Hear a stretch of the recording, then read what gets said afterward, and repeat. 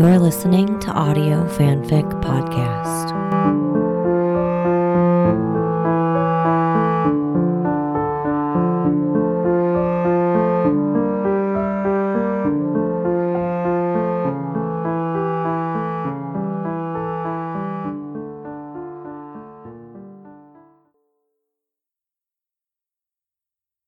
Bioquina by All These Ghosts on AO3.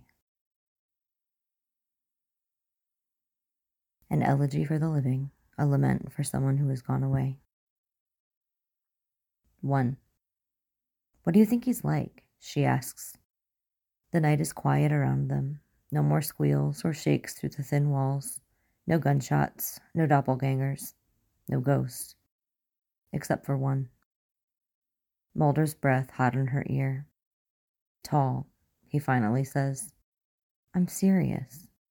So am I. He rubs his nose against her neck. I'm tall. The men in your family are tall. You know what I meant. Scully stretches her legs out, twinning them with his.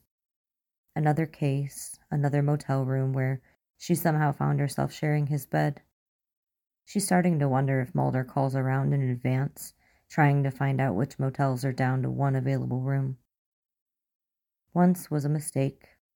Twice was a coincidence. 3 times? Well, 3 times is probably a choice, whether or not she's ready to admit it.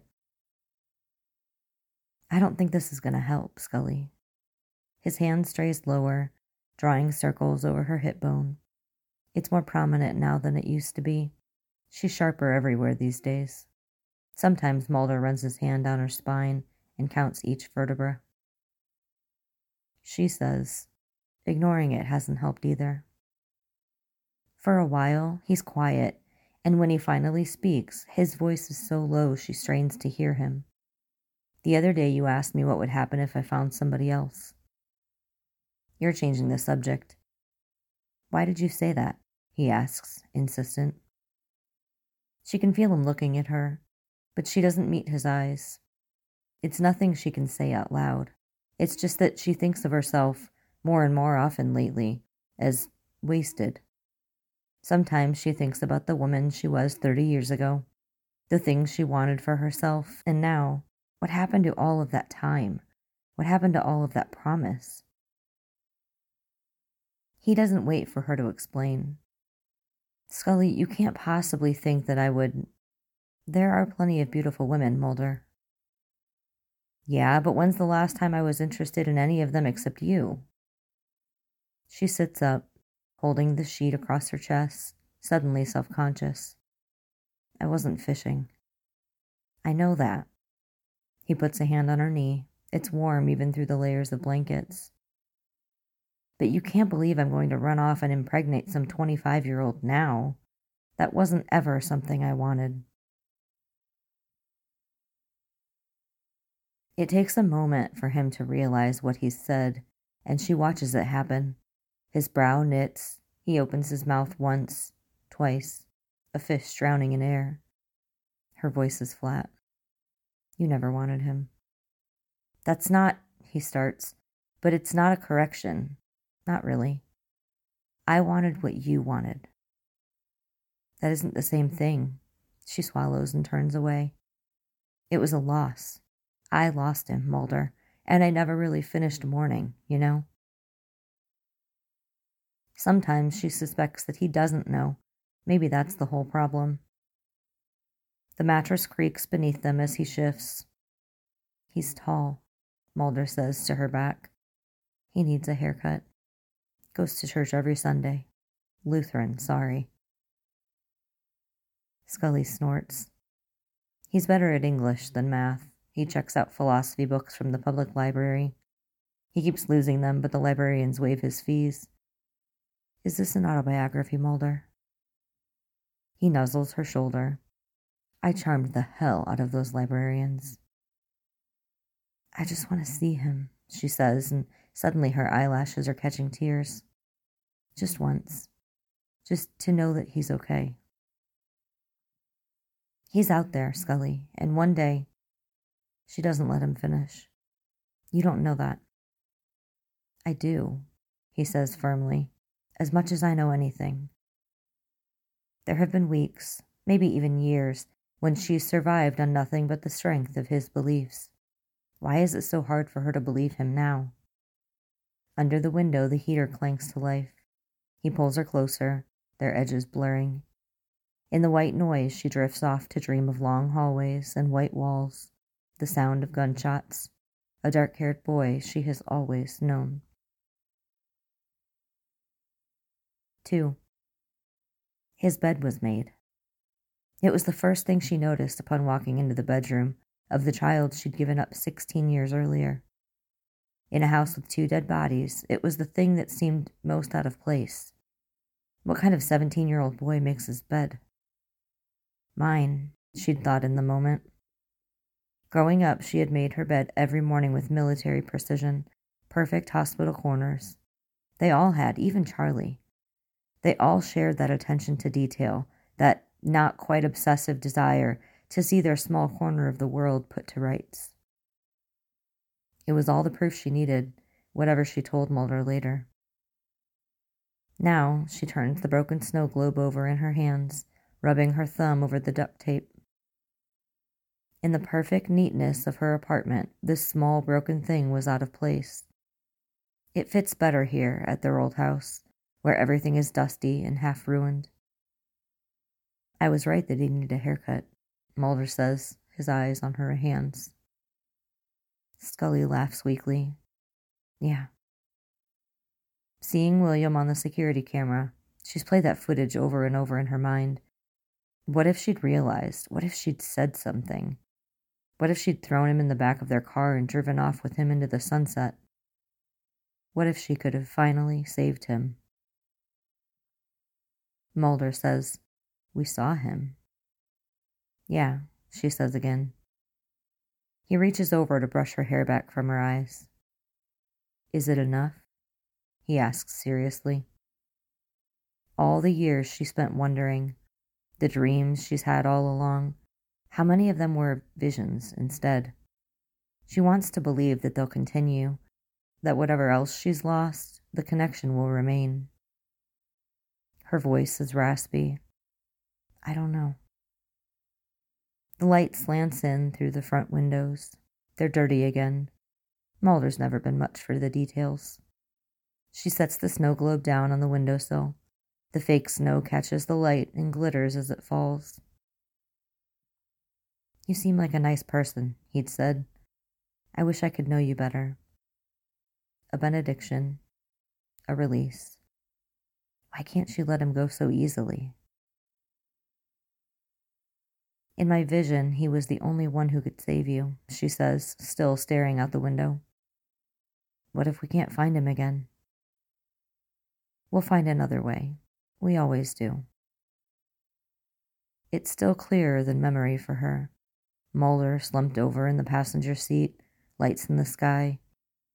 He's come back from the dead once already. She can't imagine they would get another reprieve. She persists. It's never been the end of the world before. At that, he laughs. Scully, it's been the end of the world a lot. And every time, she thinks, we get closer to the real thing. 3. Since the fire, she's moved back into their old house. She keeps saying it's temporary, but neither of them believe it. They got back from Connecticut 3 days ago, and he's slept for no more than 5 hours total since the plane touched down. He can't stop thinking about that little girl and her mother. A woman in flames, a tiny body in the woods, gnawed to the bone. Her name was Emily. It's too much sometimes. Scully, he says, and she rests her fork on the side of her plate and looks up at him. She still sleeps just fine. He watches her sometimes, the way her eyelids flutter in the darkness, the dreams or portents behind them. Still, the skin around her eyes is darker, and the rest of her pale. She raises one eyebrow, still waiting. He says, I think I'm too old for this. The soft affection in her eyes could undo him. She rests her hand on his, gently. I've been saying that for years, Mulder. Whenever a file comes across his desk now, he has to avert his gaze from the pictures. He remembers being able to stare at photos of dead children for hours, looking for details that everyone else missed, scouring their broken bodies for signs, for answers. Scully's retained her clinical distance better than he has. All the horror follows him. Every dead child is Emily. Every suicide victim is his mother. Every missing girl is his sister. He sees his own son dead now, too, even if it was just some trick of the mind. I have a son, he'd told that woman, though it felt like a lie. He's grown now.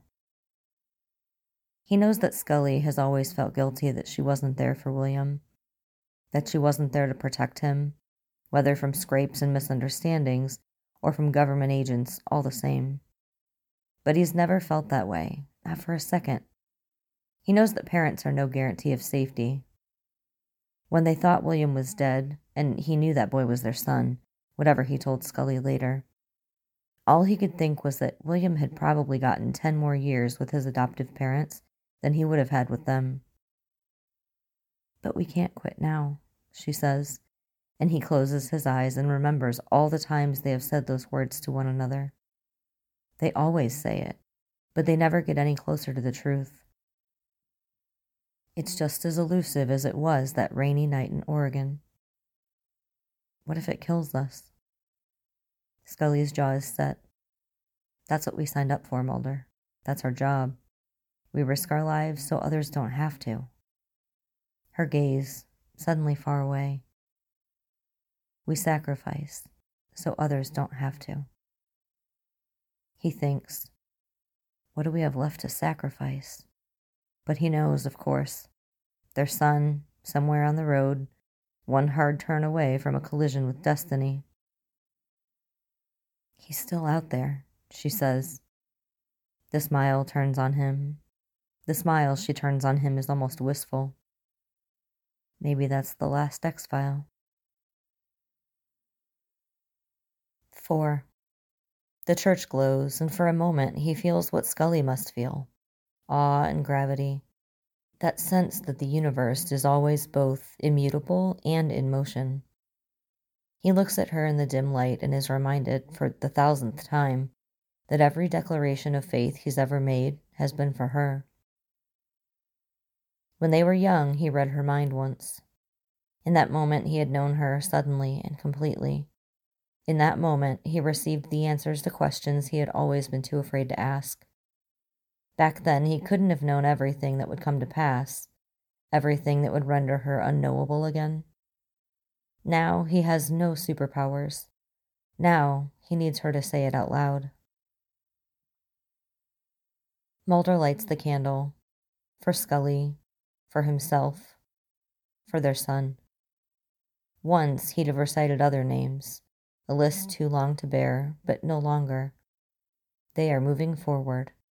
He is moving forward, and the dead are at peace. He believes that, and now their prayers are for the living. They leave the church hand in hand. Above them, the stars hang bright. The universe is always both immutable and in motion. Tonight, they'll be the ones moving it. He opens the passenger side door of his car for her. He opens the passenger side door of his car for her, like he's been doing for decades. As they settle in, she exhales long and low, and in that instant he remembers every brave and stupid thing they've ever done. Forward, he tells himself again. Let them be brave and stupid all over again. He's sure they haven't forgotten how. They've had decades of practice. He chucks his phone out the window and pulls the map out of the glove compartment, spreads it over the steering wheel. The handwriting on it is just slightly off kilter, too familiar. It takes him a second to realize how similar it is to his own. You're sure it's from him? Scully swallows, reaches out to flatten a wrinkle across West Virginia. Her hand still looks so small. She says, I'm sure. Their leap of faith. And he still believes in miracles. They just need one more. She takes the map from him and licks her lips. It makes him want to kiss her. He always wants to kiss her. There's one immutable fact about the universe. He would tell her he loves her, but he's hanging on to that for later, just in case. Briefly, she touches the cross at her neck, then the map again, before she rests her hand on his knee. She looks at him. Are you ready? He drives.